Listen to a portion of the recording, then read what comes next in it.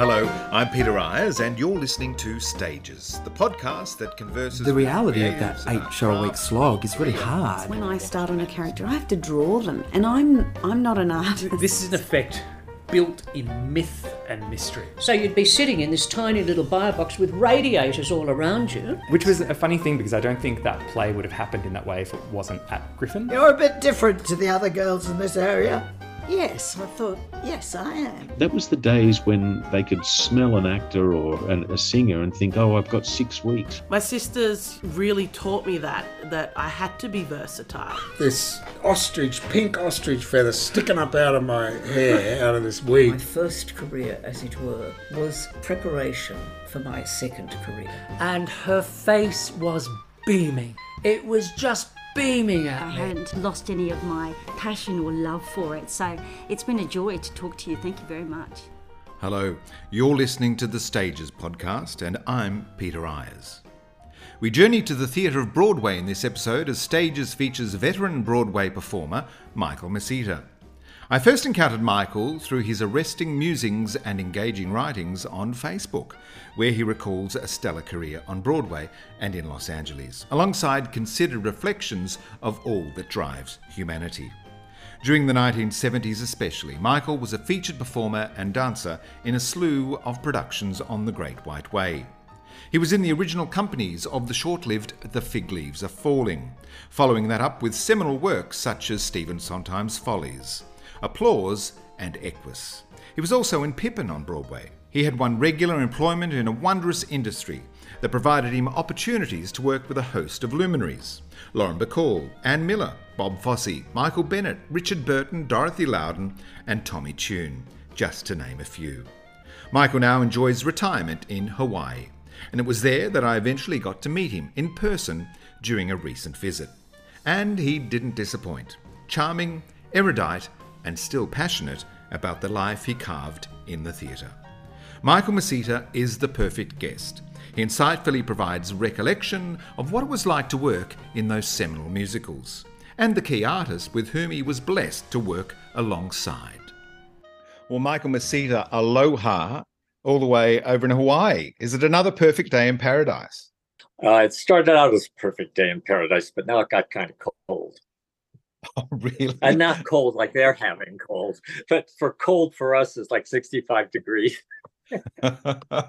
Well, of course, we met recently when I was on my Christmas vacation in Hawaii, and I know it was your winter, and my goodness, it was just glorious. It was like a summer's day in Sydney. It's pretty much perpetual summer.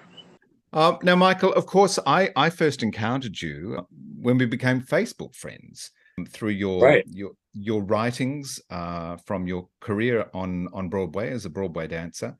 I imagine your readership has grown and grown and grown, because I'm aware of many Australians who follow you and hang on to every wonderful word you say about your time as a dancer.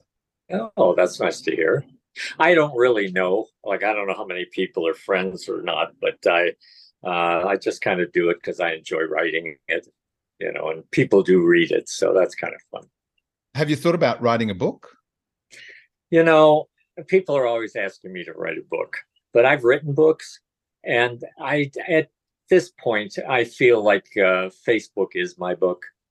I don't know that I have the gumption to sit down and put it all together and then try to promote it and everything. I kind of just enjoy writing as it comes to me. Yeah. And I really would. I don't think I would write if I wasn't on Facebook. It sort of gives me a reason to do it, and I think our generation may be the first generation to really share their stories, online like that. And so every time I hear somebody say something, it reminds me of an incident that happened to me or whatever, and that's all I need to just write. Well, hopefully I'll drop a few of those cues today, and you can share more of your wonderful anecdotes. I think the attraction also, certainly for me personally, is that you are a link to a Broadway of yesterday that perhaps no longer exists. And I'm talking particularly about the creatives that you worked with along that time, who are no longer with us, sadly, and creating the work that they, of course, they did in well, the golden era was in the 50s and 60s, but you were working more in the late 60s, 70s? Yeah. Actually, 70s. Well, I think in the 80s, I had already moved to California. I worked on Broadway for 11 years, I think. 11 years, yeah. That my research proves that correct. And you never did a show. Because most of these things you're talking about, I don't even think about. Even when I write, I'm writing because I kind of want to.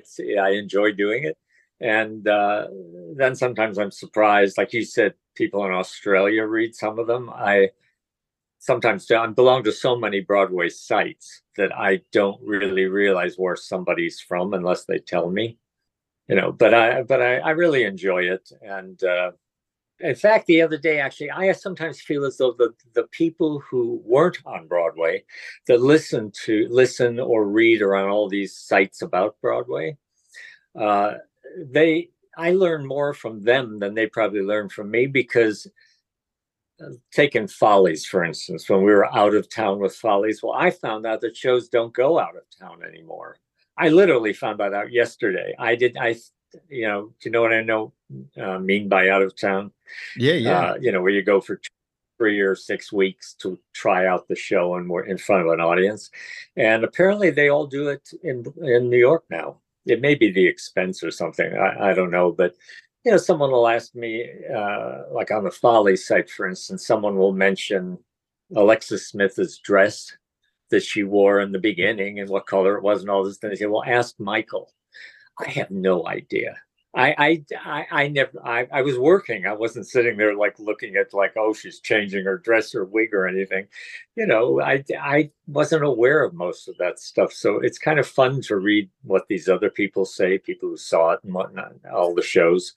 But basically, I tried to get across them. You do understand I was on stage at the time. I wasn't really paying much attention to any of that. Oh, and Michael, I can't remember what I did yesterday, let alone 40 years in a show.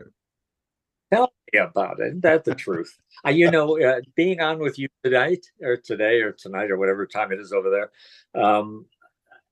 I had to keep reminding myself. I have little posts put all over the house reminding myself, not because I would forget to do the interview, because I would forget that it's Saturday here.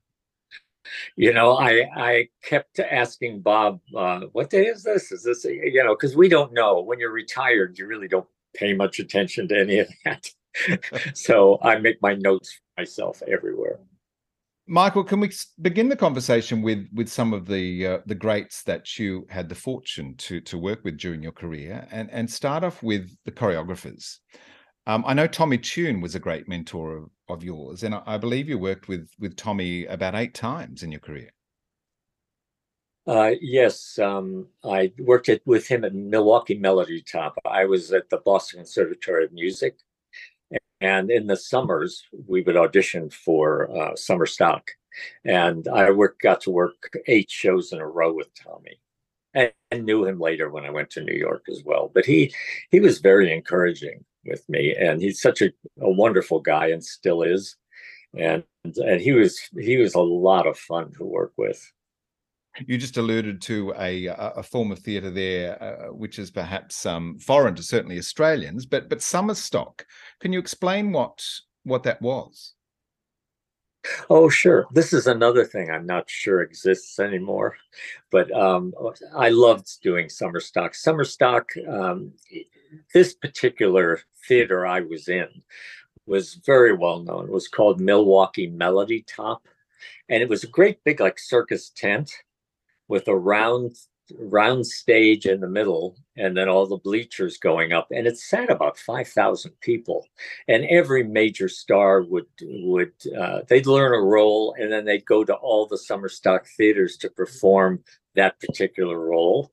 So we would rehearse the show for 2 weeks, and then while we're doing another show for 2 weeks, and the star would come in like the last week and perform, and it drew thousands and thousands of people. Summer stock, it was great fun, and I could do it when I was still in school, but during the summer when I wasn't going.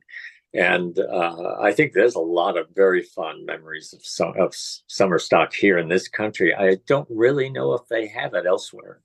And at a time also where you didn't have the franchised musical. We see a lot of musicals today, and wherever they're produced in the world, they have to be done exactly as that original production, which originated with the same choreography, the same sets, same costume, etc. But at Summer Stock at Milwaukee, you did Sweet Charity with Tommy, and Tommy choreographed it. Yes, he did. And Tommy also was one of the co-stars in like The Boyfriend or some of the other shows. But he choreographed them. And what was really, it was exciting, first of all, getting the job and spending the summer in Milwaukee at this theater, just doing show after show. It was exciting to work with Tommy. It was exciting to work with Gretchen Weiler, who at that time used to do a lot of shows that Gwen Verdon did. She was that type, but not quite as well known. But she was on Broadway and everything as well, and she was fantastic. But the thing that excited me the most about going to do these shows was that they did Sweet Charity, and I had just seen my very first Broadway show ever at the Palace Theater in New York, and it was Sweet Charity with Gwen Verdon, who I would work with later. And so I was so thrilled to be doing this show after seeing it on Broadway, because when we were in school, I would go occasionally to Broadway, either to audition or just to spend a couple of days there. Well, speaking of Sweet Charity, what about Bob Fosse? I know that you were in Pippin for a little while. Did you ever get to work with the great Bob? I didn't. To tell you the truth, I was working all the time. So I was asked to do a couple of the shows that he was about to do, but I could never do them because I was already in another show. And but Bob, I got a call from his secretary, and then she later put him on the phone asking me if a friend of mine who was doing Pippin, that played Louis, the bratty brother, was going away on vacation for 2 weeks. And Bob Fosse asked me if I could come in and do the show. And he apologized to me because I had to audition. Well, I mean, I said, oh, it doesn't bother me in the least. I'll be happy to come in and audition. But he said he couldn't just put me in the show because Equity, the union, had rules about you've got to give everybody a chance. You can't just pick people randomly and put them in a show. So I auditioned for it, and I got it and did it for 2 weeks. And it was absolutely wonderful. One of my most favorite shows that I've ever been in was Pippin. Because his choreography is so sensual and sexy, and he'd say, go from here to there and do whatever you want to get there, but in my style. And I love that. So every night you could do it just a little bit differently, and besides that, it was a really fun show to do. I loved it. I did it again the following year. My same friend who was doing the role went on vacation, but towards the end of it, he got sick. He got hepatitis, and they asked me to stay on for another 3 months. But I did it with all the original cast. With Irene Ryan, I imagine, from the Beverly Hillbillies, playing Grandma. Yeah. Oh, and that was one of my favorite things to do. It was some of the most fun I've ever had on stage. Was her singing that song along with the audience and everything. It was a lot of fun. It was a little corny, but fun corny. And one of the most magnificent opening numbers in any show, I think, with the Magic to Do. Oh my God. We have a thing called the Actors Fund show because we were all in shows all the time. We often didn't. This was back when you worked Monday through Saturday, but you had Sunday off. And everybody was on that schedule, basically. So you couldn't go see someone else's show, but they would have a special performance for performers in all the other shows to come and watch. And we got to see it, I think, just after it opened, I believe. And that opening number, my mouth was down in my lap. I was just watching. I said, oh, my God, how did they do that? Well, for those who may not know this, the curtain goes up and it's all swirling colored smoke, and hands pass through like magic and back in again. Well, we had black cloaks on, And they would, before the curtain would go up, the lights were in the floor shooting upwards. And as soon before the curtain would go up, they would spray us with. To this day, I don't want to know what it is they were spraying us with, because it smelled an awful lot like mosquito repellent or something. But as it would go up, where the lights were shooting up became a light curtain with swirling smoke around. And then we'd put a hand out and then a leg out. And I was one of the first people to step through it and sing to the audience. And each one of us did that. And then the number continued. But I'd never seen anything like it before. I mean, it was so much fun to do and exciting. I love that show. The genius of Fosse, of course. Tell me, this might be a silly question, but did he always have a cigarette hanging out of his mouth? Pretty much. He was at the audition, of course, when I went there, but also I was invited to a big party that he had in a place called Quogue on the East Coast. It's very expensive. You rent houses and everything there. And he had a big party for the entire cast, and I went. I'd only been in the show for a couple of days, but I went, and he was a lot of fun. For all the stories about Bobby, he was always really nice to me, really kind to me. And but I saw at one point they were playing volleyball in the pool, a bunch of people, and he said, "Mike, come on, get in." And I got in, but he had a cigarette hanging out of his mouth in the pool. And I remember, I don't recall him ever actually smoking it. It just sort of hung there. I wrote a whole article about Bob Fosse and his cigarette at one point. I mean, would anybody recognize him without that cigarette? Yeah. Exactly. It was fun. He was a great guy. So was Gwen Burton. Yeah. Lovely woman. A trademark accessory, it would seem. Don't go anywhere. Yes, absolutely. Smoke. Yeah. Tell me about Ron Field, who choreographed you in Applause. Oh, I loved working with Ron. He was a lot of fun. He was also the director of Applause.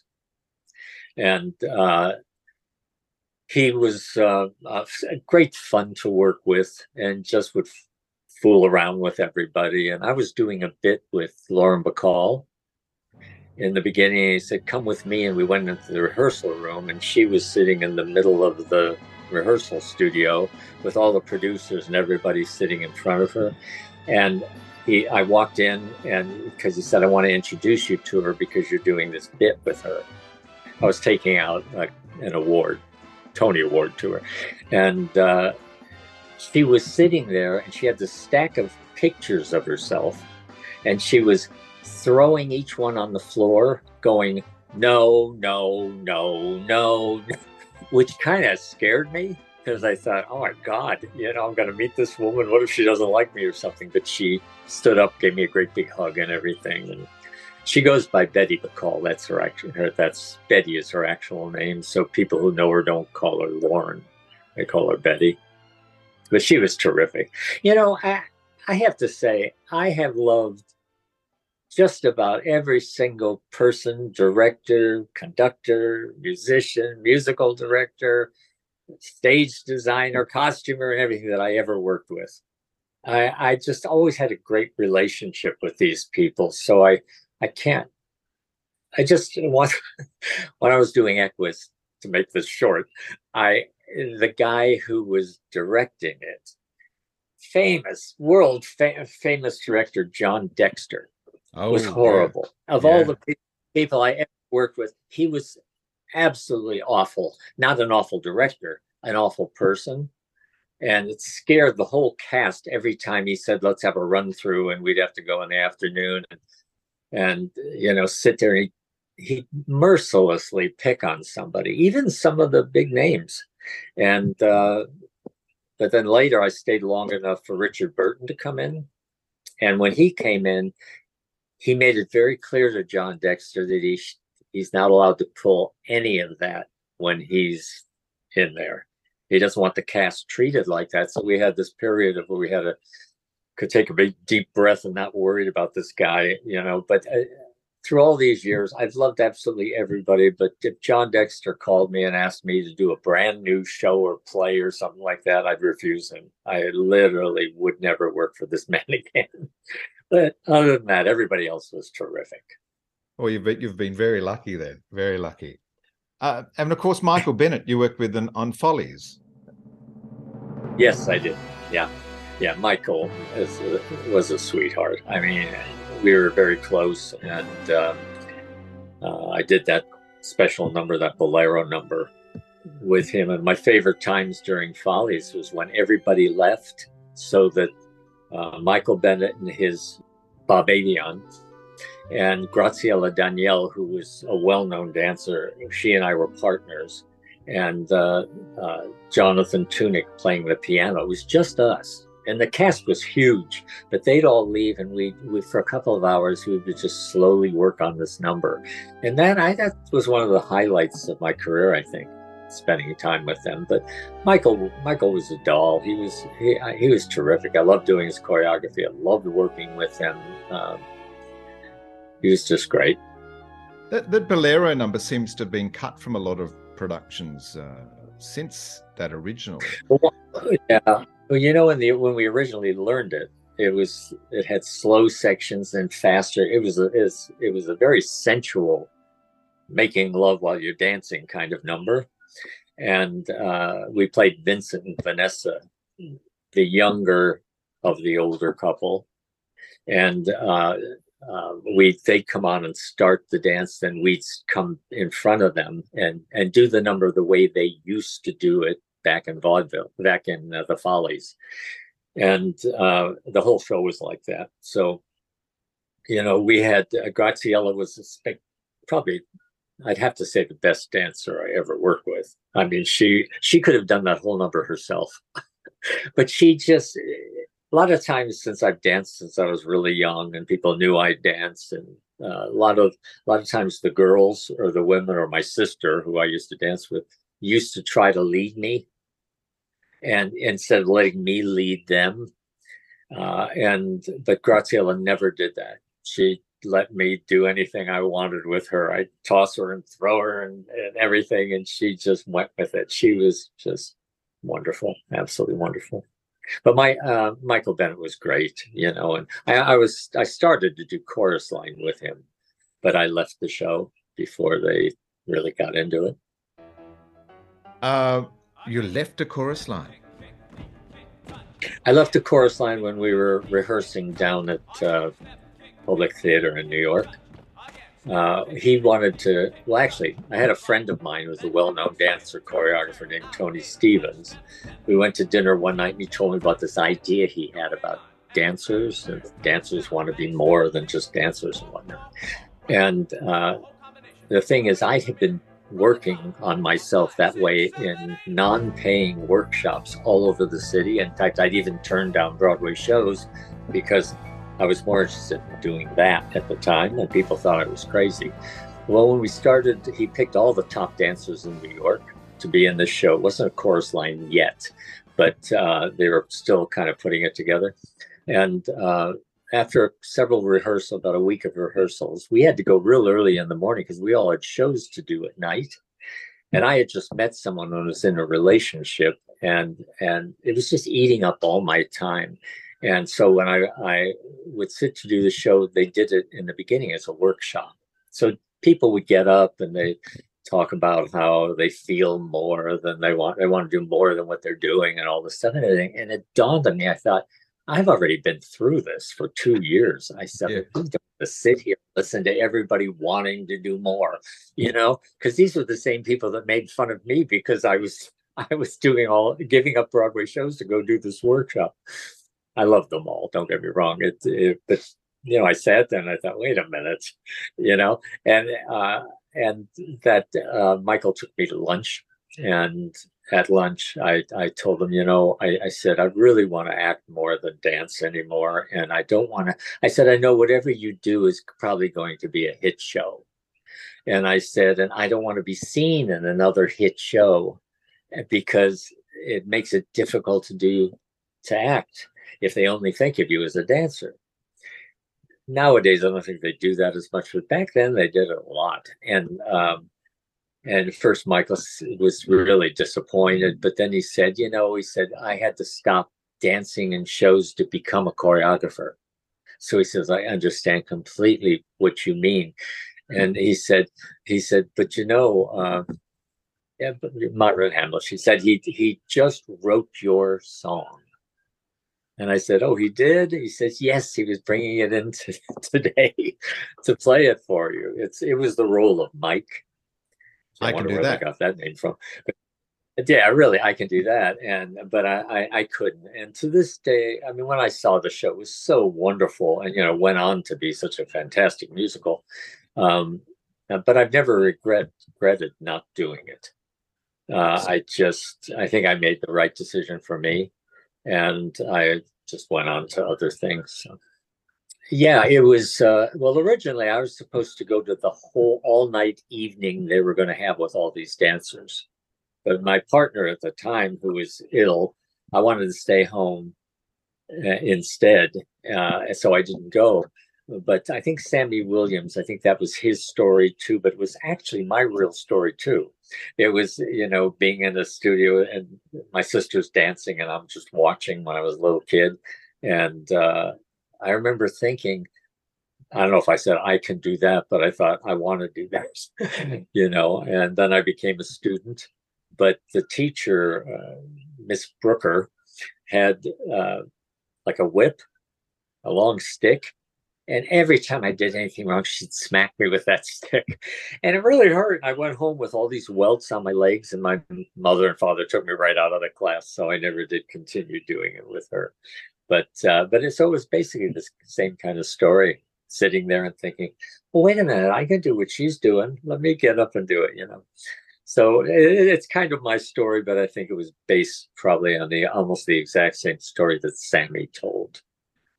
Your formative years were spent in Lorain, Ohio, which you described as quite a beautiful upbringing. It reminded me very much of our town. Yeah, it kind of was, to be honest. It was, we had a steel mill that I think was like 7 miles long, where so many of the dads worked. Then we had a big shipping, all the ore ships that would travel to Canada and whatnot, that was there. And then they moved in the Ford Motor Company. So everybody was working and everybody's dad was working, making really good money and all of that. And I loved my upbringing in Ohio. I've always enjoyed everything about the way I was brought up. I had very loving parents too. I never lacked for love, to tell you the truth. Even with people I've had relationships and everything, I never really looked for them. They just sort of appeared, but I'm kind of a relationship person. And I kind of don't take any credit for it. I think it's in my genes where somebody has a talent for one thing or another thing. I seem to have a talent for being in relationships with people. I'm a good partner. And of course, a talent for dancing as well. When did that begin? What seduced you? What drew you? Was it going off to classes with your sister? That started it. And then there was a lag time when I was in a play when I was a little kid in grade school that I was the lead in, and called The Ghost Who Watches TV. And I don't really quite remember it, but there was a period of time, and we always loved music because my mother was crazy about movie stars. She was from England, and she had every movie magazine, everything, knew who was with who and all of that. And so we grew up with that. Plus my mother was a singer. So we had music playing all the time. And I used to sing under these lights in the living room into a hairbrush because it was sort of like a microphone. Yeah. And so we were always interested. But when I was, I think, 12, my mother's club, English Girls Club, was putting on a huge musical called Follies. And it was a producer from New York came and a director came from New York, and then the costume company sent all these costumes, and he was putting on this huge show at our Palace Theater. The reason I'm I stress Palace and Follies, as I ended up in a show called Follies on Broadway and worked at the Palace Theater on Broadway. And now in Hilo, I was working at the Palace Theater here. So Follies and Palace have followed me my whole life along, you know. But my sister and I didn't want to go. I think my sister cried because she was a year older than I was, because my mom said, my girlfriend's kids are all going, you're going to go. So we went, and I'll tell you, that 5 minutes changed my entire life. And we did that show, and it's so hit me about wanting to perform that we became really good friends with the director of the show. And he told my parents, if you never want to work again, send that kid to New York.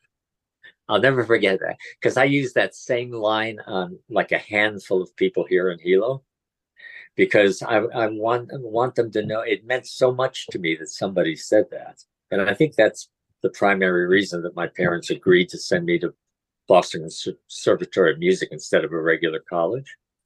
So that started. My sister and I used to dance on TV in Cleveland and all over the place. I did shows there at the Hannah Theater there. I played Birdie in Bye Bye Birdie and whatnot. So, and did a whole bunch of shows there, summer stock type shows. So was there an aspiration to be a Broadway dancer, or did you want to be an actor in Hollywood, perhaps? Probably both. To be I want it all. But yeah, but I was dancing. I remember my local dance teacher. My sister and I taught at her school, and then she brought a producer in from New York. I can't remember his name, but she had me dance in front of him, and it was another way of saying, do you think it's worth it for him to go and make a career out of this? And he said yes. And so after that, my parents sent me to Boston Conservatory of Music, and I was there for 3 years, and I couldn't wait to get to New York. So I didn't finish the 4th year and went to New York and got a Broadway show the first day I arrived. Wow. Which was The Fig Leaves Are Falling. Fig Leaves Are Falling, yeah. A terrible show, by the way, but it was fun. It was our first show, but it was one of those shows that the whole time you just knew this was not going to work. And but we tried, and when you're out of town doing tryouts, they'll cut an entire number and then rehearse a brand new number that day, and you have to perform it that night. And that was eye-opening. They do it to some of the singers. They say, we're not going to sing that song anymore, we're going to sing this one, learn it in the next couple of hours because you're going to do it on stage. But it was fun, and it set me up in New York.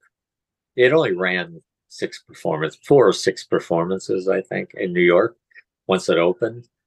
Because first we have previews.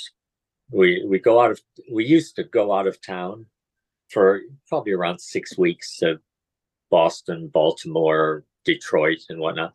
And then when you came into town, you go into what's called previews, which means you continue to work on the show and you have audiences coming to see it, but then you let the critics know, okay, we've decided to open on this particular date. That's when it either works or it doesn't, because the critics like it or don't like it. But that show flopped, but it set me up completely in New York with an apartment and people I know and people who knew me and everything like that, just from being in that flop. It's the only flop I ever did, by the way. Oh, good to hear. Good to hear. Was it daunting? Was it daunting arriving in the Big Apple from, you'd grown up in the regional centers, and did you know people? Oh yeah, I knew people from Tommy Tune. He's one of the people that said I should go, and he said something about they were doing Promises, this Broadway show, and he said you would be great, and he was kind of encouraging me to go to New York. But then the next day he thought about it, and he said, now that I think about it, stay in school, because there's plenty of time to go to New York. But they pushed me so far ahead in school. I mean, when I was in school in the dance department, there weren't all these guys that want to dance like they do now. I mean, chorus line was responsible for a lot of that. That now everybody wants to dance. It's not for most people, it's not considered a sissy thing anymore. But when I went, there were probably 13 guys in the dance department, but they were always putting me ahead. And by the time I did the second year, I was already doing like the third year. And then the third year, I had one more year to go in order to actually graduate, which I didn't. And I thought, no, I want to go to New York. It's time, because they pushed me ahead so fast, further than everybody else. And so when I'd gone to New York a couple of times, and actually the dance teacher I had in Ohio, who was my mentor, had moved to New York producing a whole bunch of shows in New York. She was a producer. So we'd stay at her apartment for Thanksgiving or whatever. And I love New York. I always loved big cities. So when I went there, I was just excited to get there. There was nothing daunting about it. I had arrived, and I had auditioned for Fig Leaves Are Falling prior to going to the final audition and them saying, "You've got the job." But that was the day when I arrived there. And I'm telling you, I walked out of that theater and I danced down the streets of New York, and the people were like applauding and everything. And I was just like so happy, so it was fun. It was fun. Michael, what did the audition process for Fig Leaves Are Falling consist of? First of all, a choreographer I didn't know, but I guess was fairly well known in New York. And anybody could go to those auditions. So there were like 500 guys auditioning for this to be a dancer. They wanted 6 or 8 dancers. And I just did what I do. And to be honest, I'd say 75% of them never danced a step in their life. They just wanted to be in a show. And then the other 25% were pretty good. So, but I got the job, and when I got the job, I was obviously thrilled, because I had just arranged for an apartment and whatnot, so I would pay the bills.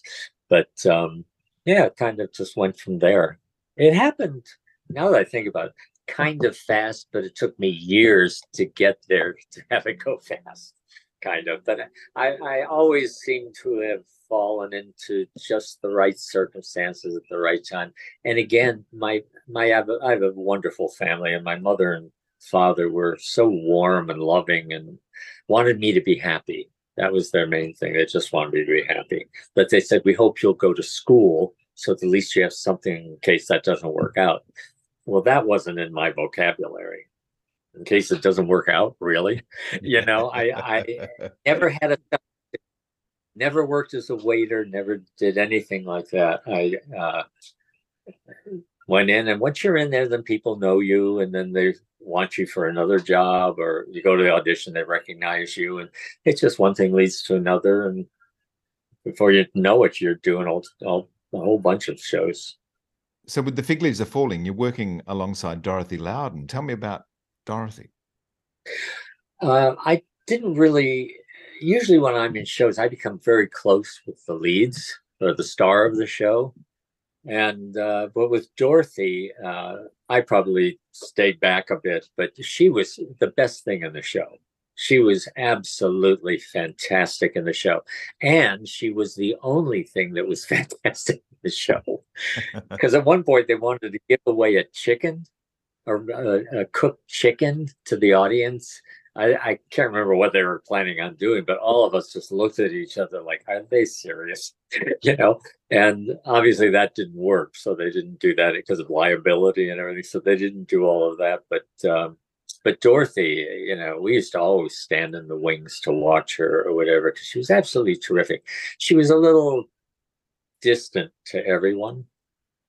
All I remember her doing is going on stage performing, going in her dressing room, going on stage performing, which is to be expected for someone who's doing the lead of a show. But even though I didn't really know her, she was incredible performer. I'd never heard of her before. Yes, everyone has their own individual process, don't they? And they work out what's best for them. Following Fig Leaves, you land up in a Jerry Herman musical alongside Ann Miller. Yes, I did. In Maine. I think I had 3 months where I wasn't working, and then I got actually, I was asked to be in the show. For one of the producers, John Boab. And so we flew to Florida. It was really only supposed to be 6 weeks in 3 different Coconut Grove and Palm Beach and whatnot.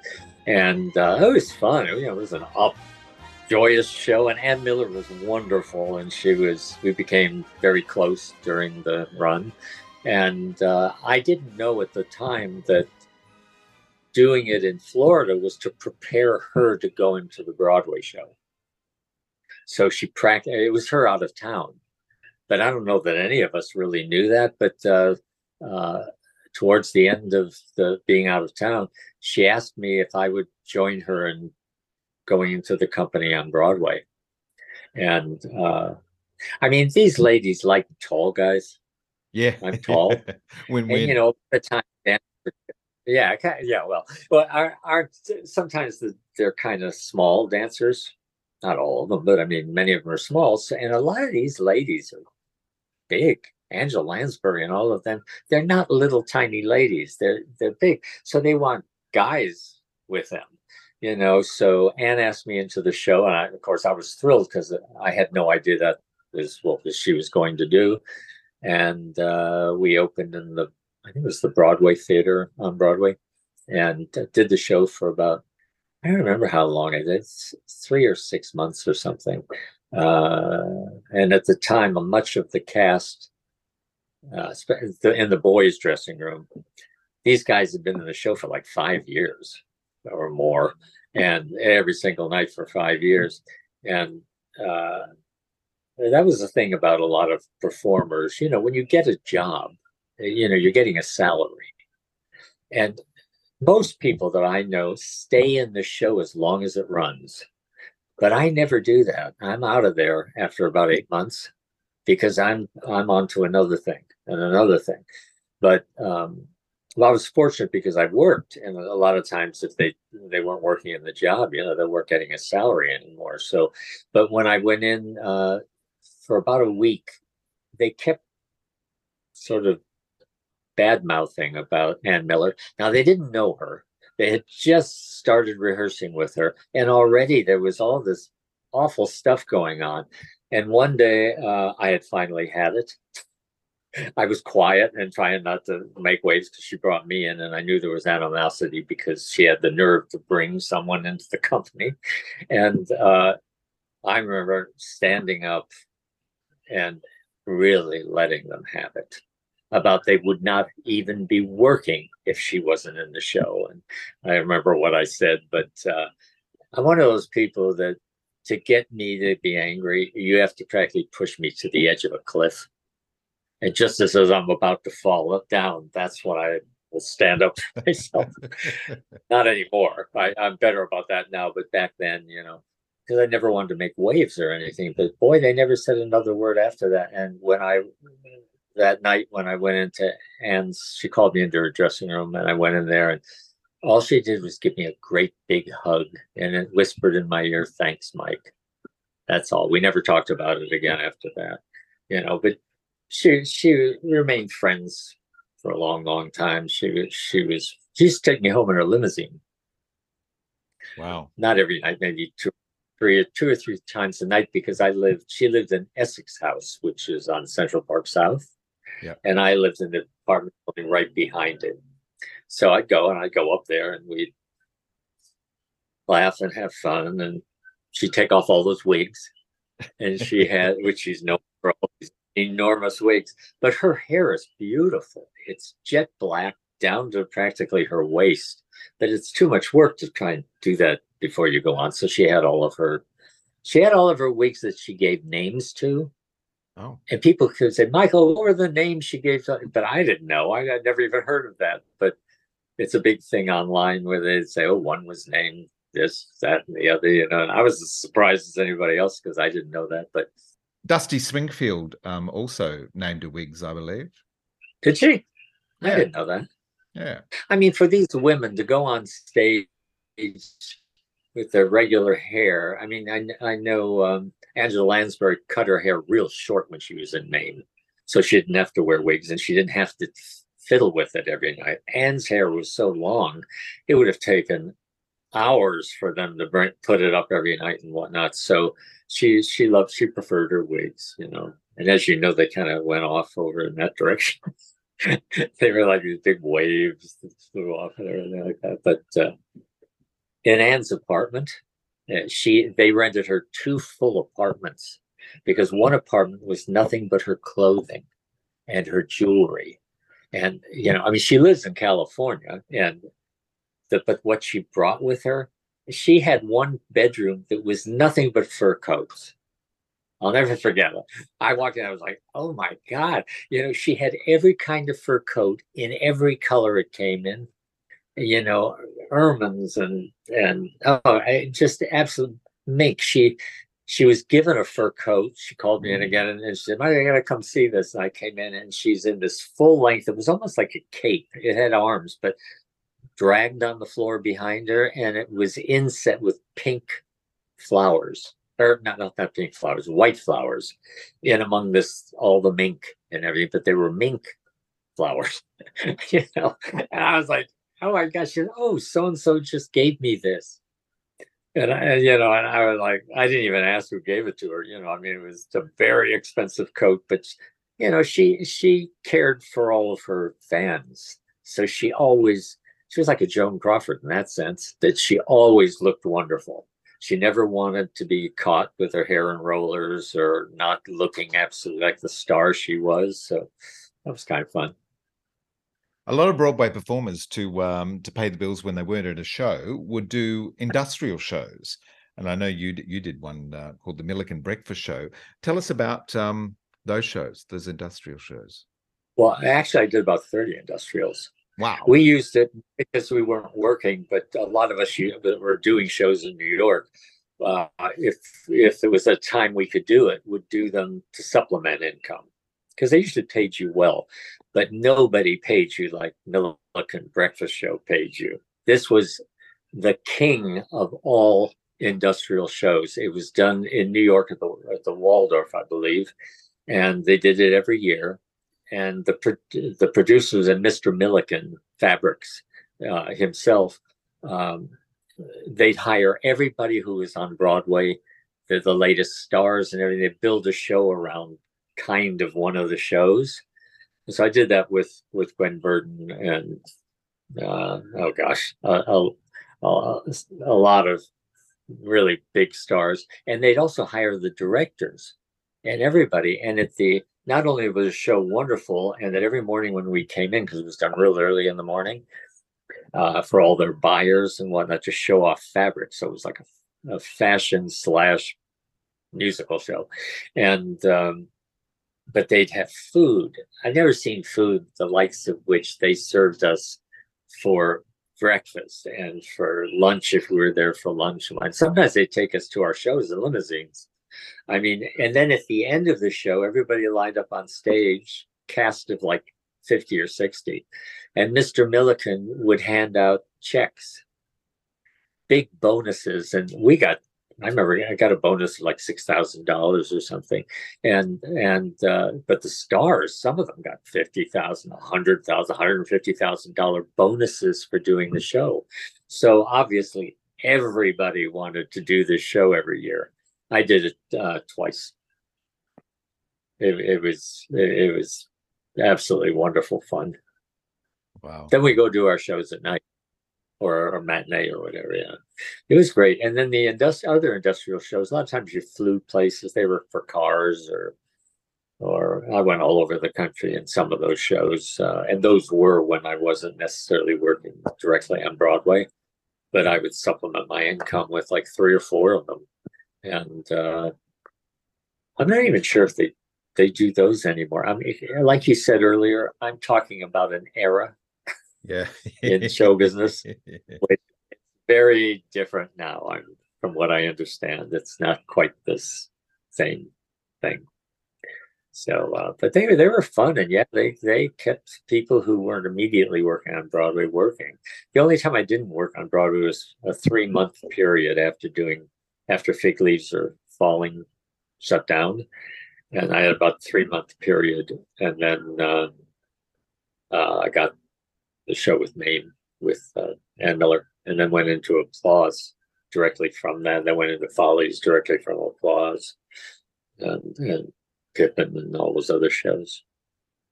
Costumes are pretty important to a performer. They're the character's skin. Tell me about some of the costumes that you got to wear during your career. Well, first of all, I can tell you that one of the shows that Bob Fosse's secretary called me to come audition for was Chicago. And I was always self-conscious about being very thin. And I would figure out who the costume designer was and contact them and say, do you have any idea what the guys might be wearing in that show? And I remember they weren't like they weren't like you see it now. It wasn't, now they're usually very sexy and in black costumes, and they do it in front of an orchestra and everything. It's fantastic. But did you ever see the original show? No, I didn't. No. Chicago. In Chicago, it was more Pippinish.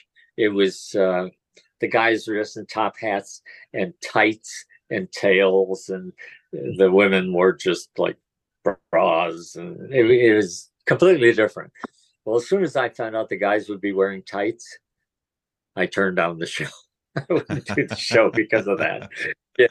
I am not going to 8 times a week be wearing tights. I love Pippin because a lot of times I had my shirt off, something I would never normally do, but I would do it on stage. I had my shirt off and I'd have these tight white pants, but they weren't tights. They were regular stretchy pants and tall black boots. And and a sword in my hand. It just made you feel differently.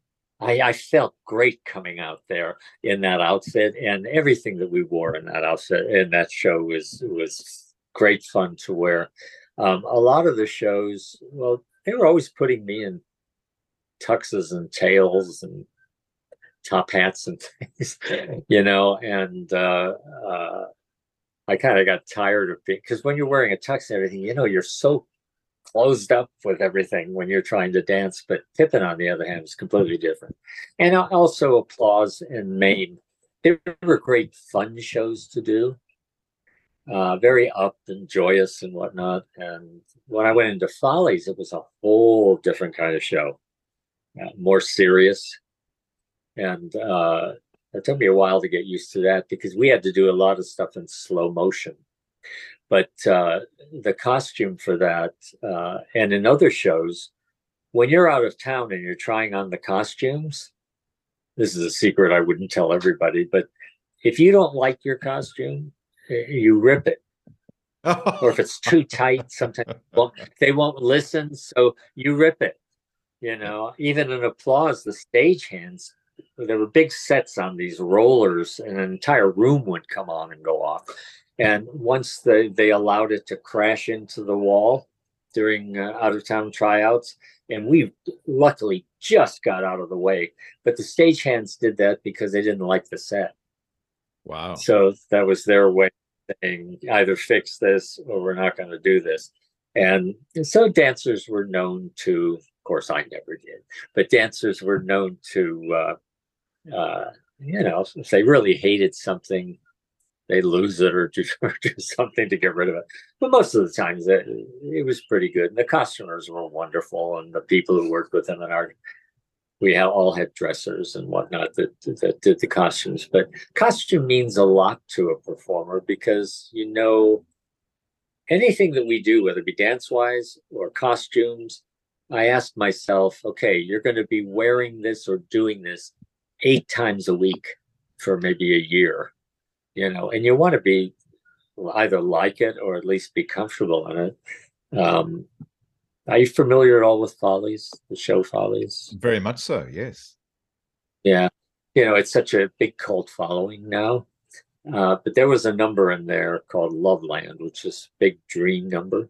And we all come out, and I was right down front on this raked stage, which is on an angle, just over the orchestra pit.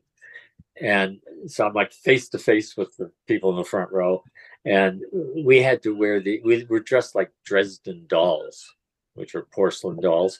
And in like French costumes and beautiful costumes, but these big hats and whatnot. We hated that costume. We'd be backstage and all the guys were like, Jesus Christ, I'm 28 years old or whatever, and it got me dressed up like a stupid doll or something. But as soon as we got on stage, we did it full out, and that was fine. But we'd laugh about it. It wasn't so serious. But I saw it once from out in front of the audience when my partner was out, right. And it was absolutely gorgeous. Beautiful looking. Nobody cared about the individual people. It was just the general look.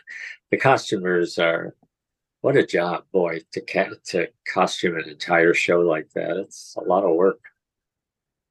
The Follies, yes, as you say, has become very much a cult phenomenon, but it's obviously also one of the great musicals of the wonderful Stephen Sondheim. I'm sure there are so many stories which you can share, but perhaps tell us about walking into that rehearsal room on the first day, and there you've got Gene Nelson, Alexis Smith, Yvonne De Carlo, Harold Prince, Michael Bennett, Stephen Sondheim. Yeah, everywhere you looked, because I don't think we knew. I mean, we knew Stephen was doing, Hal Prince was directing it along with Michael Bennett and stuff, but I don't recall that we knew all the people that were actually in it. So, like you say, actually, I wrote a story about this. Being in that room, walking in that room, everybody, including the stars themselves, were starry-eyed with all the people that were in that room, all the well-known people from past eras and all the movie stars and everything like that.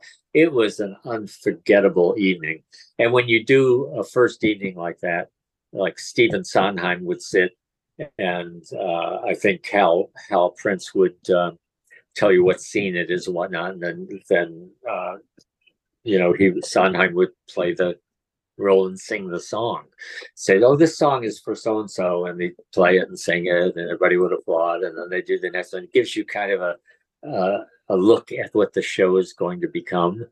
But although I enjoyed doing the show, I didn't hate it, but I enjoyed doing it. It was very different. If you're talking about costumes, we always had wigs on, in all the numbers. And so it was almost like you didn't exist. You were just whatever this particular look was. And on top of that, one number, we faced upstage the entire number. It's a number that Alexis Smith does. Jesse and Lucy.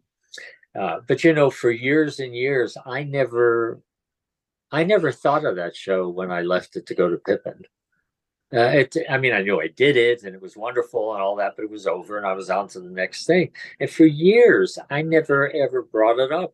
And I was at a party in Hollywood once, and two guys came up to me, and the first thing they said was, "Are you Michael Misita?" I said, "Yes." They said, "We heard you died." And I said, "No." I said, "I'm still here in front of you. I'm still here. Well, you were in. Yeah, I'm still here. Yes, that's my song. That's why I love that song. Backstage, Yvonne De Carlo and I used to, before she'd go on, we were always backstage laughing because she was a kind of a naughty little girl. Adorable, absolutely adorable. But we'd make jokes and everything, and she was very fond of her body.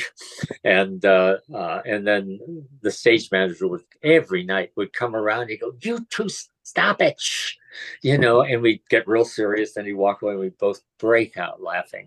And then it was almost time for her to go on, and she would grab herself under here and lift them up and says, "I'm on," and she'd dramatically walk on stage to do that number every single night.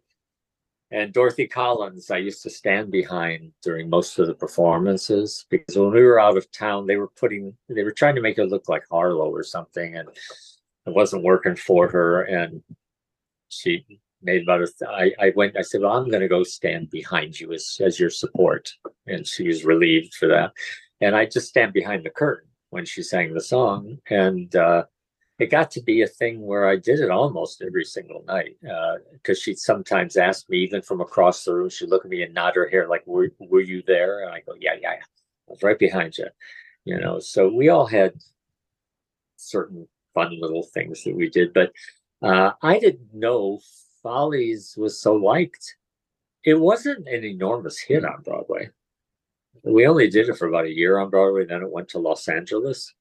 But now it's like, it's so iconic. I mean, it's nice to know that I had been in a show that was a cult classic or whatever it's become, and you mentioned that they cut out the number I did. A lot of that was because Hal Prince wanted to cut that number first and foremost when it was running too long. And Michael Bennett and him were together for a long time. And Michael told me later that he told Hal Prince that you cut that number and I'm out of the show. Wow. And so they agreed to make it faster. So when before it was so beautiful to do, then it became just like a faster number to do. It still looked good and everything, but it was, we were both a little, including Michael, was a little disappointed that he had to do that, that it was the only way to keep it in the show. So there's all kinds of things that go on that people don't know about. And that's why I'm saying that these other people who are fans know so much more than I do. Every time I read their comments, I'm like, really? Did we do that? I don't remember that, but they're fans, so they have it all down. I enjoy reading it. I think part of the cult attraction is that it, not only being quite an exquisite show, it's a show that celebrates our elders. There's a lot of great roles for our older performers who've had established careers, and we can get to embrace them again. And for all of them, it was comebacks for most of them. That to be able to be asked to be in this show.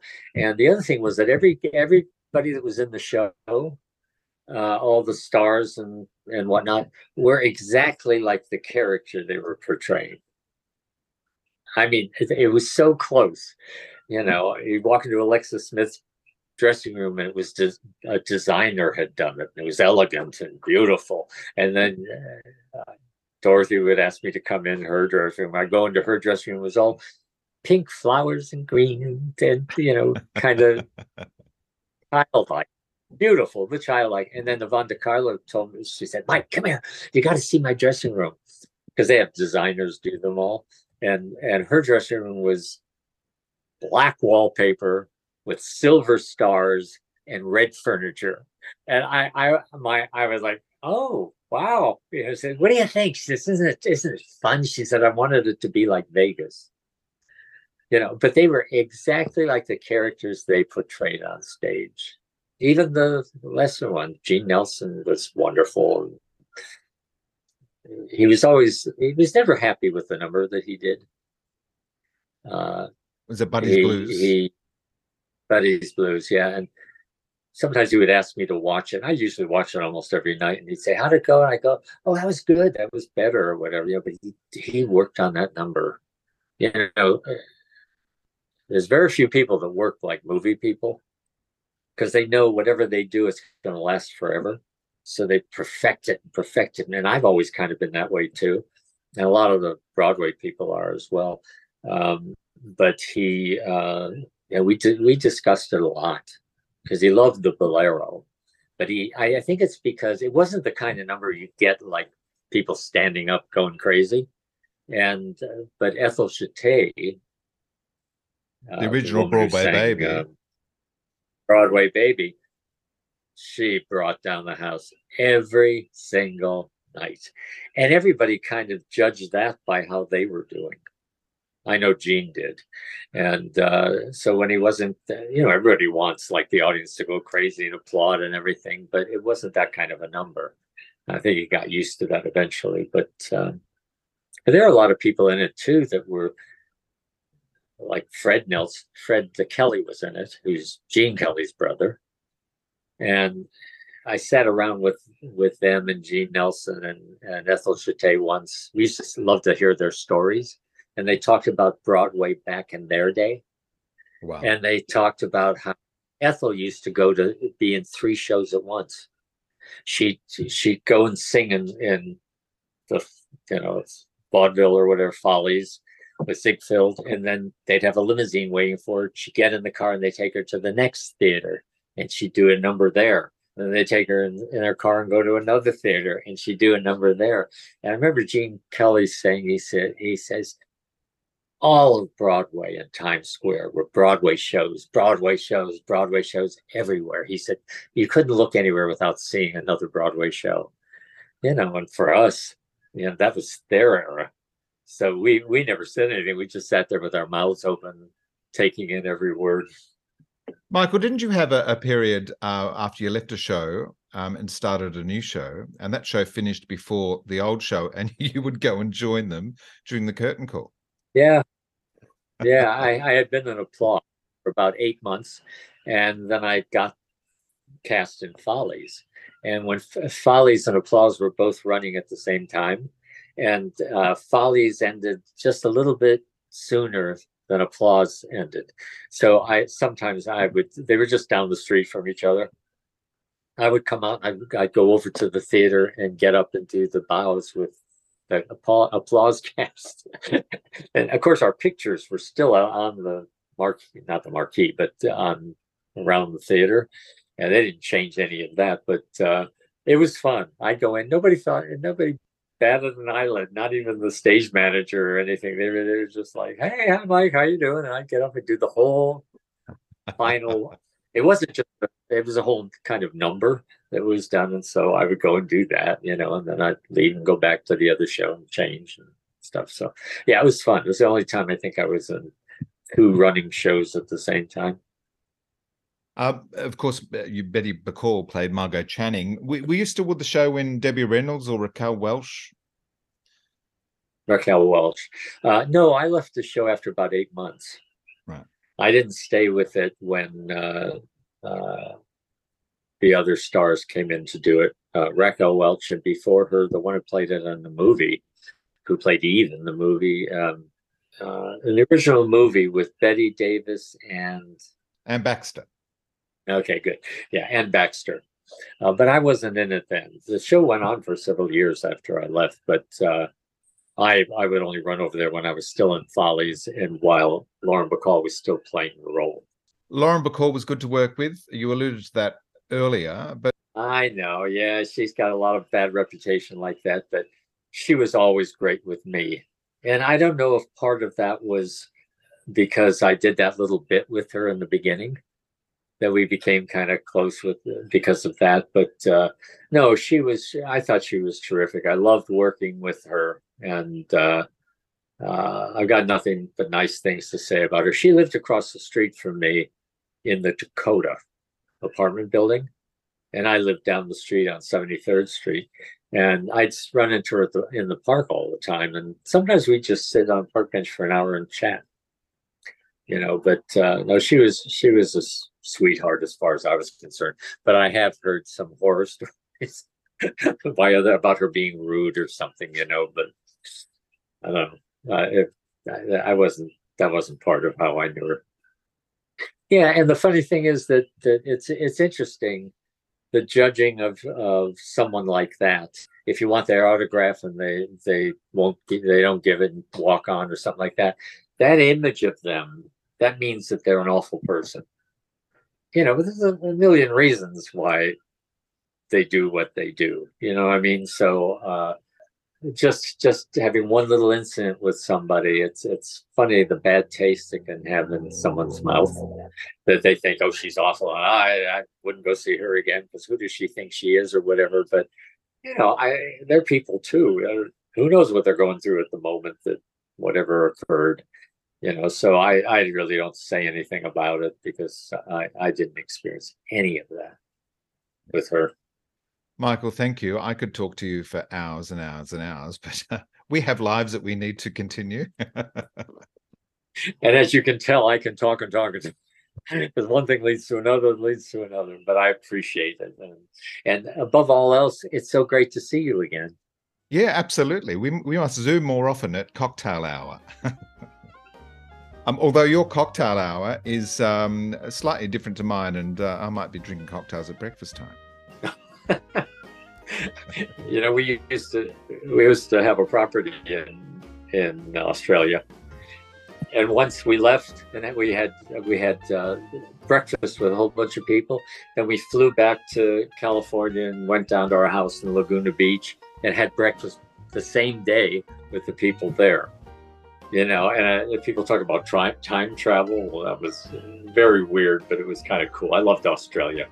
We both did. Well, I loved Hawaii, so we're even. Good. Good. You'll come visit. Absolutely. I look forward to another visit indeed. Michael, thank you for your time today. Thank you. Wonderful to hear those stories. My pleasure. And take care. Thank you. You too. Bye-bye. What a stellar career. Thank you, Michael, for allowing us a window into that momentous time on Broadway and to your brilliant career in the arts, on stage and on screen. I look forward to our continued chats and hopefully another sojourn to the Big Island. Join me in the next episode of Stages when my guest will be Jeremy James. Jeremy is a theatre director, actor, dramaturg and teaching artist whose work and research have taken him to more than 20 countries over the past 25 years. He has much to say about pedagogy, teaching the craft of acting, finding the truth and being authentic. It's a riveting conversation and we look forward to your company for that one.